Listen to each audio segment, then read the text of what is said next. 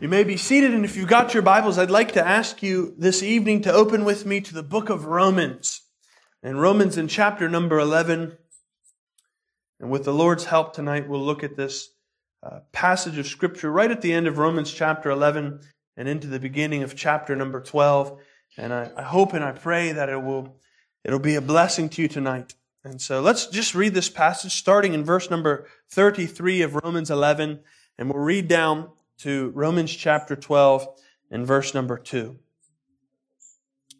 Romans 11, verse number 33, the Apostle Paul, under the inspiration of the Holy Spirit, records, "Oh, the depth of the riches, both of the wisdom and knowledge of God. How unsearchable are His judgments, and His ways past finding out. For who hath known the mind of the Lord? Or who hath been His counselor? Or who hath first given to Him, and it shall be recompensed unto Him again?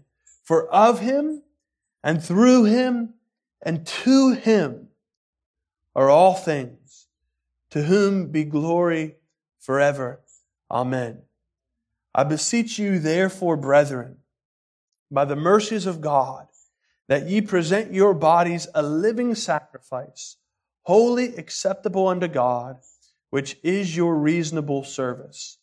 And be not conformed to this world, but be ye transformed by the renewing of your mind, that ye may prove what is that good and acceptable and perfect will of God."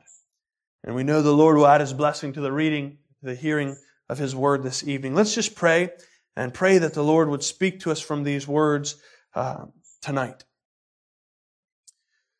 Lord, we thank Thee for this passage of Scripture. Lord, we thank Thee for the Apostle Paul and how Thou hast worked in his life. We think of his conversion on the Damascus Road, and we think of his Christian life as he labored for Thee and so often was fleeing for his own life, Lord. But we thank Thee that through it all, these words really seem to ring out through his life. To Him be glory forever.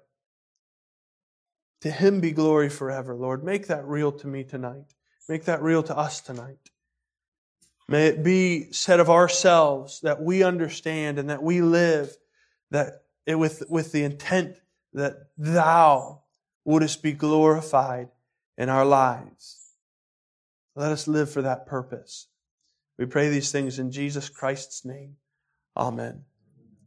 This passage of Scripture has spoken to me a lot recently, and I hope tonight that it'll speak to you.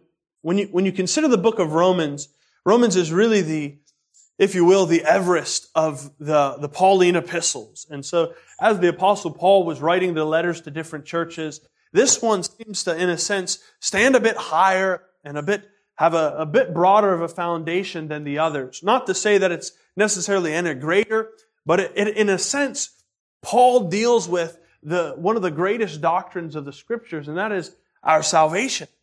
And so as you read the book of Romans, you find that he really unfolds the idea of why we must be saved. For all have sinned, right? For the wages of sin is death.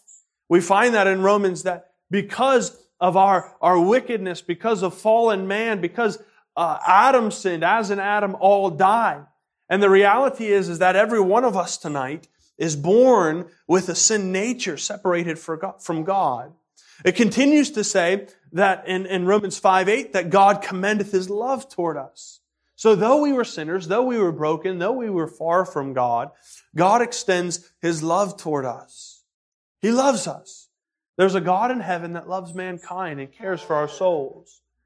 And in that, it tells us that the wages of sin is death, but the gift of God, that love, is Jesus Christ our Lord. But the gift of God is eternal life. Eternal life through Jesus.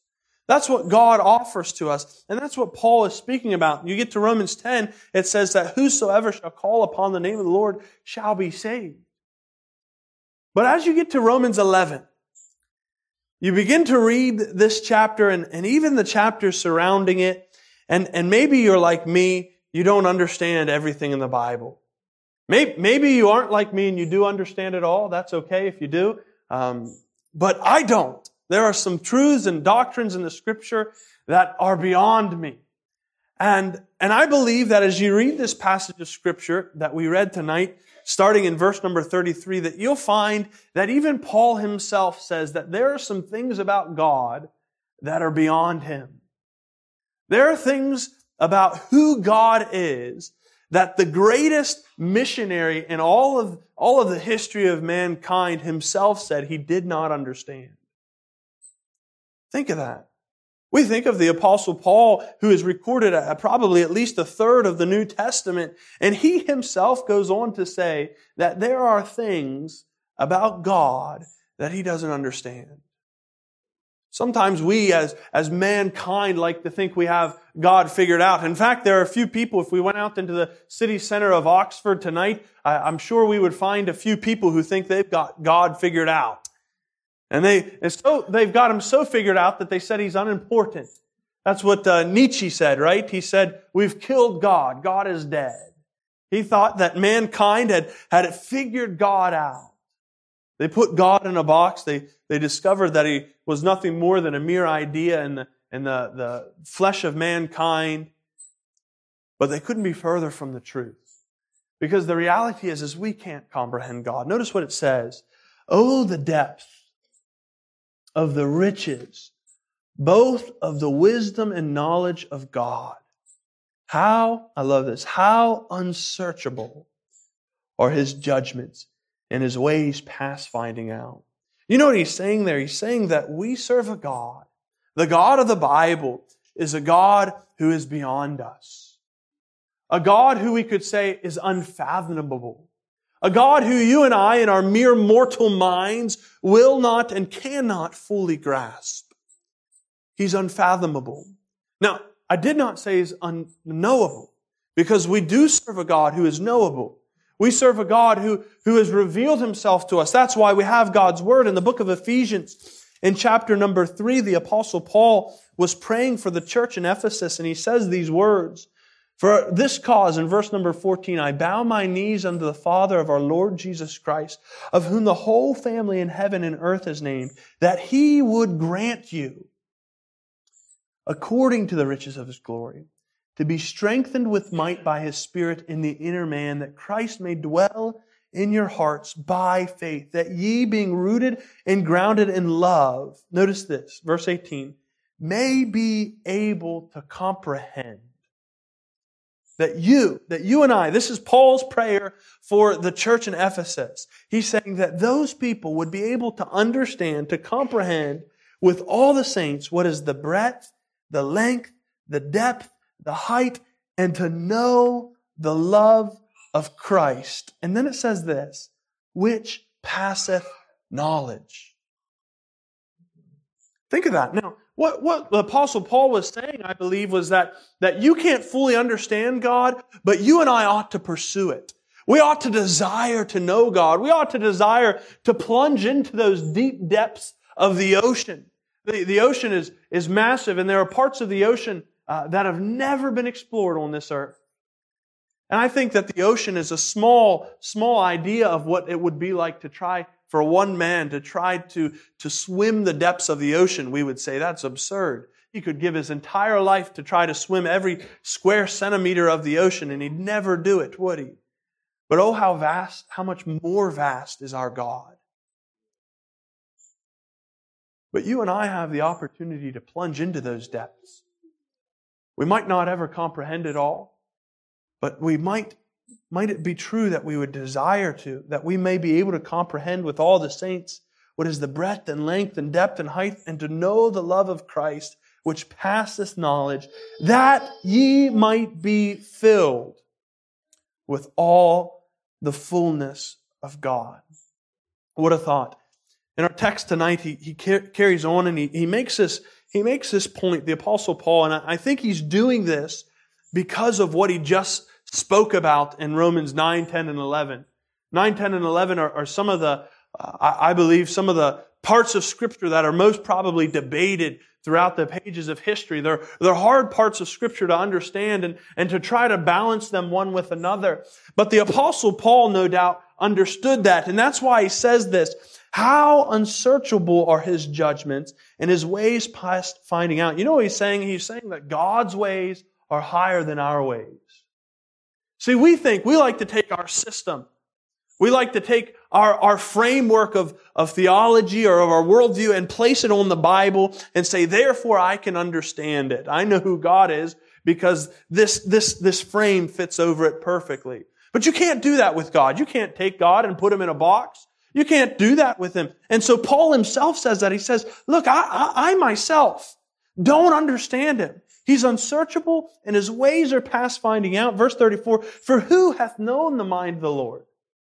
He says that to the church in Rome. He says, which one of you knows God's mind? Which one of you understands Him? Which one of you comprehends Him? Or who hath been His counselor? Taken out of Job. Which one of you instructs God? Or sits on His office and gives Him advice and gives Him counseling how He ought to rule the world? So many people in our world like to think that, don't they? I'll give God a piece of my mind. But which one of you here tonight, and myself included, which one of us has instructed God, led God, given Him direction in how He ought to guide in this world? Sometimes we think and sometimes we pray that way. But we ought to pray as Jesus Christ Himself prayed, not my will, but thine be done. He goes on to say, or who hath first given to Him, and it shall be recompensed unto Him again. In other words, who gave God something, and God now is indebted to you? Is there any of you here tonight who God is indebted to? God, you've really helped God out, haven't you? None of us are that way, are we? Paul makes this point clear. He makes the point, I think what he is trying to do is simply showing us this, is that God is beyond us. God is beyond us.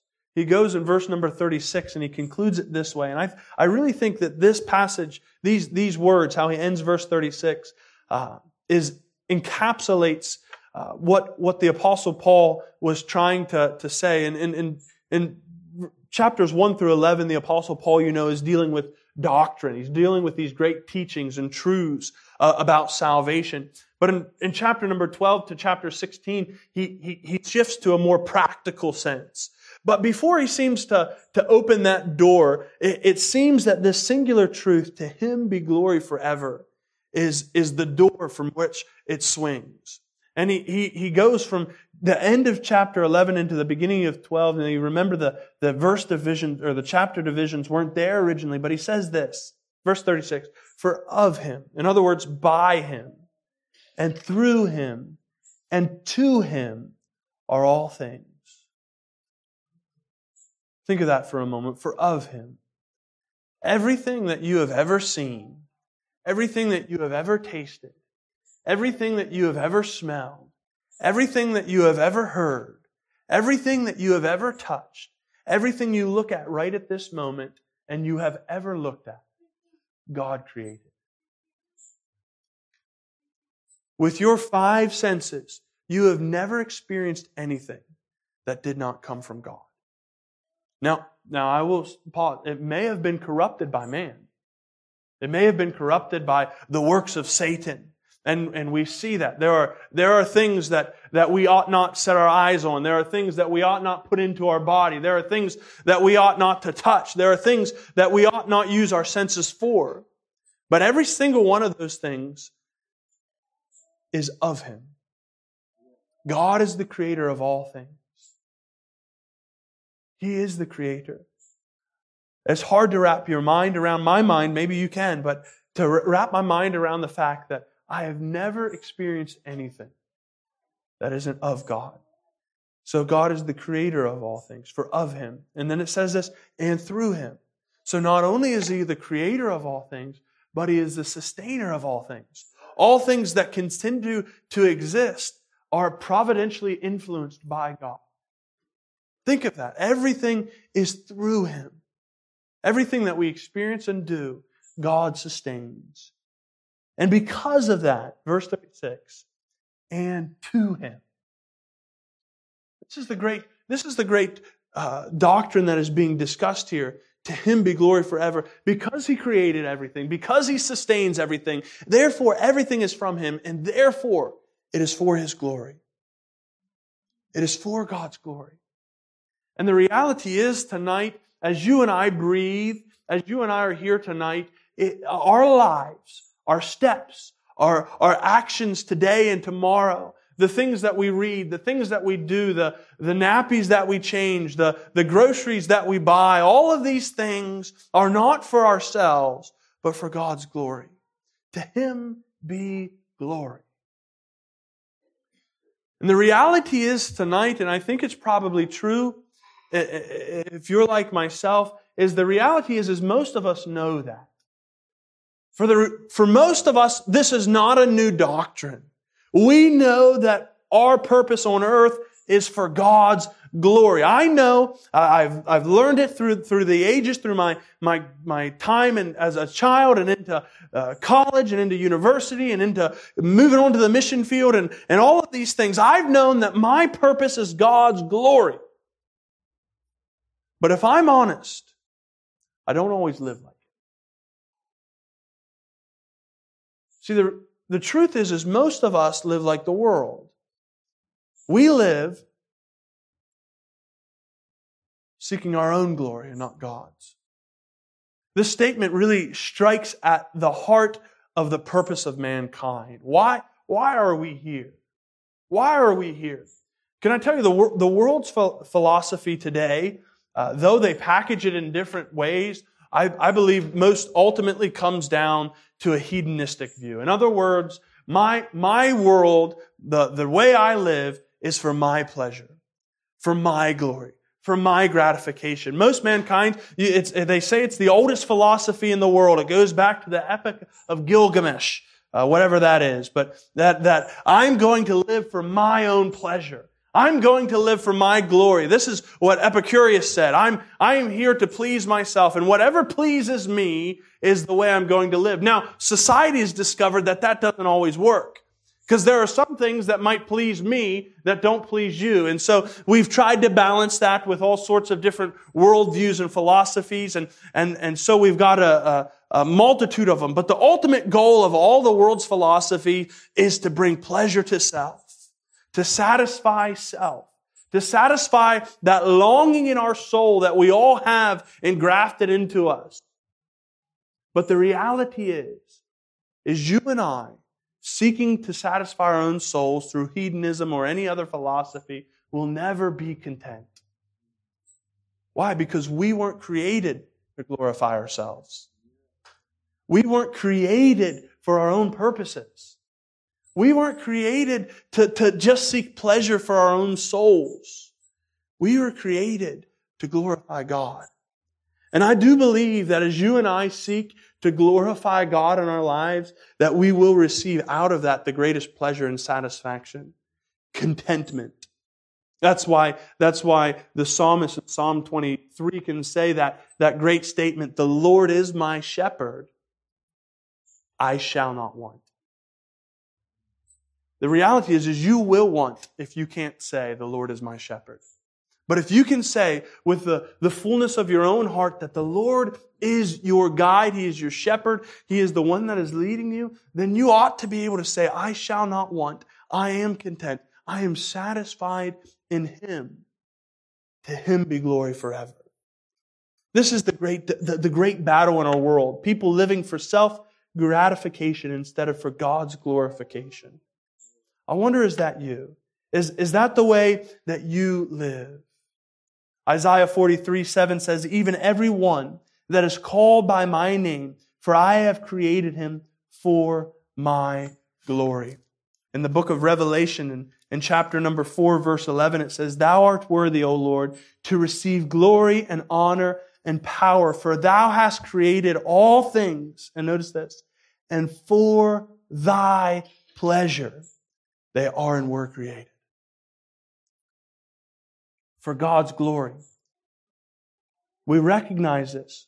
We understand. And this is Paul's argument. Verse 33 through 35, he says, look, God's unfathomable. God is beyond you. Therefore, He receives glory. To Him be glory forever. And this is what brings us to chapter 12, verse 1. And it says this, he says these words, I beseech you therefore. In other words, that therefore is referring back to what was just said and really back to all the doctrine that he just discussed in Romans 1 through 11. He says, therefore, because of all of that, I beseech you, or I beg you, I petition you, I plead with your soul. Brethren, it recognizes that he's no different than those he's speaking to. By the mercies of God, that ye present your bodies. Notice this. A living sacrifice, wholly acceptable unto God, which is your reasonable service. Here's the progression. God is unfathomable. God deserves to be glorified. Therefore, you glorify God in your life. That's what Paul's trying to say here, I believe, as he shifts from doctrine to practical life and the Christian life lived out. He's shifting on this idea that God is beyond you. He deserves glory, and you ought to glorify God in your life. Do you glorify God in your life? Do I glorify God in my life? At times, maybe when we're at church, we glorify God and we act a bit holier. We don't speak the way we would in public. We're a bit less gluttonous because we know that other Christians might see the way we're acting. We pull ourselves together. We gossip a little bit less. We slander a little bit less because we know we're in the church of God. But I wonder, on a day-to-day basis, do you and I present our bodies a living sacrifice? What was a sacrifice? When you consider this, if you look in the book of Leviticus, as Moses was receiving the sacrificial system from God Himself, what was a sacrifice? Notice this in verse number 2 of Leviticus 1. Speak unto the children of Israel and say unto them, if any man of you bring an offering, notice what it says, unto the Lord. Ye shall bring your offering of the cattle, even of the herd and of the flock. If his offering be a burnt sacrifice of the herd, let him offer a male without blemish. He shall offer it of his own voluntary will at the door of the tabernacle of the congregation. Notice what it says, before the Lord. Do you know what the sacrifice was? Ultimately, it had multiple purposes. Ultimately, it was a picture of the atonement that we would receive through Jesus Christ. But it was a form of worship. It was a form of bringing this lamb or this bullock or this goat or whatever it might be to God, that mankind might be right with God, that mankind might worship God. You see this as you read it, that it's unto the Lord. It is before the Lord. But even more clearly, I think you see it in verse number 9. And his inwards and his legs shall be washed in water, and the priest shall burn all on the altar to be a burnt sacrifice, an offering made by fire. Notice this, of a sweet savor unto the Lord. The sacrifice on the altar, as the lamb was placed on the altar and it was burnt, the smell was to be a sweet savor unto the Lord. It was to be a way of worshiping God, of glorifying God. The verse 13, it says that it's a sweet savor unto the Lord. Verse 17, it's a sweet savor unto the Lord. Chapter 2, verse number 2, it's a sweet savor unto the Lord. Verse 9, a sweet savor unto the Lord. You can continue on as you read through Leviticus, you see that all that the children of Israel were to do was to, in a sense, please God, to satisfy God, to satisfy, no doubt, His wrath and the atonement, but also just to worship Him. And you see that throughout the early Israelite church, or not the church, but the Israelite nation, that they were worshiping God. And many times they would come to the tabernacle and they would glorify God. They would recognize in their sacrifice that He must be worshiped. There was a continual offering. There was always something burning on that altar to worship the Lord. What is it? A sacrifice. It's a form of worship. And so Paul says to us, hey, look, your life, if you and I recognize that God is beyond us and God must be glorified, then your life and my life must be lived in a way that is worshiping Him. See, we have this idea in the 21st century, I guess it's been corrupted by the worship music and all of that of our world today, but that you only worship the Lord when we come and we sing. When we only worship the Lord when a piano or a guitar is played, or we come to a worship service. Can I tell you, that's not what worship is. It is a part of worship. But worshiping God and glorifying God is something that ought to be a part of your every moment of your life. You and I ought to be able to worship the Lord as we paint, as we cook, as we paint, as we fix HVAC, as we work in the military, whatever you do, your life ought to be a way of worshiping God. But the reality is, if you're like me, and maybe you're not, but the reality is we don't always live that way, do we? There are so many times that we are making decisions and choices and acting in a way for our own glory, or what pleases us, or what would satisfy our own souls, more than what would please God. Why is that? Because Satan's philosophy has crept into our minds through media, through television, through the gigantic billboards we see as we drive down the motorway. It is constantly trying to draw us away from seeking God's glory to seeking our own. And so we get consumed with our technology. We get consumed with our houses, with our cars. We get consumed with our own knowledge in our libraries, how many books we have on the shelves. We get distracted by those things. Why? Because they please our own flesh. We're seeking our own pleasure, not God's glory. And so Paul says this, I beg you, brethren, by the mercies of God. In other words, you can't do it yourself. You can't. I can't. But by the mercies of God, that you present your bodies a living sacrifice, wholly acceptable unto God, which is your reasonable service. You could actually, those words could be service, or your reasonable ministry, your logical ministry, or your lifestyle, your everyday worship of God.